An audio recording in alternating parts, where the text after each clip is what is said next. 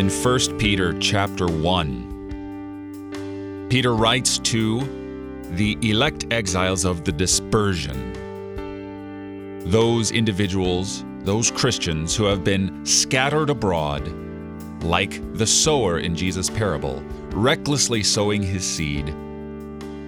Seed is the word of God. The seed is the gospel, and it takes root in people's hearts. And when the people are scattered, the gospel goes with them. So the gospel is being brought, even though there is persecution, to new lands, new languages, new peoples who desperately need to hear God's message of salvation. So with this persecution and the dispersion of these Christians, God's enemies are doing his job. Peter writes, "Though you have not seen him, you love him. Though you do not now see him, you believe in him and rejoice with joy that is inexpressible and filled with glory." Who alive today has had a face-to-face with Jesus? Not one.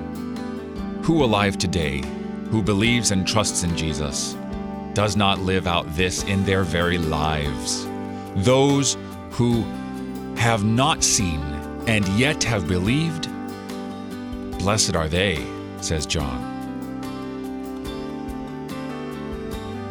Blessed are they, says Jesus. You're listening to Oratio, part of your morning drive for the soul, here on Worldwide KFUO. Christ for you, anytime, anywhere.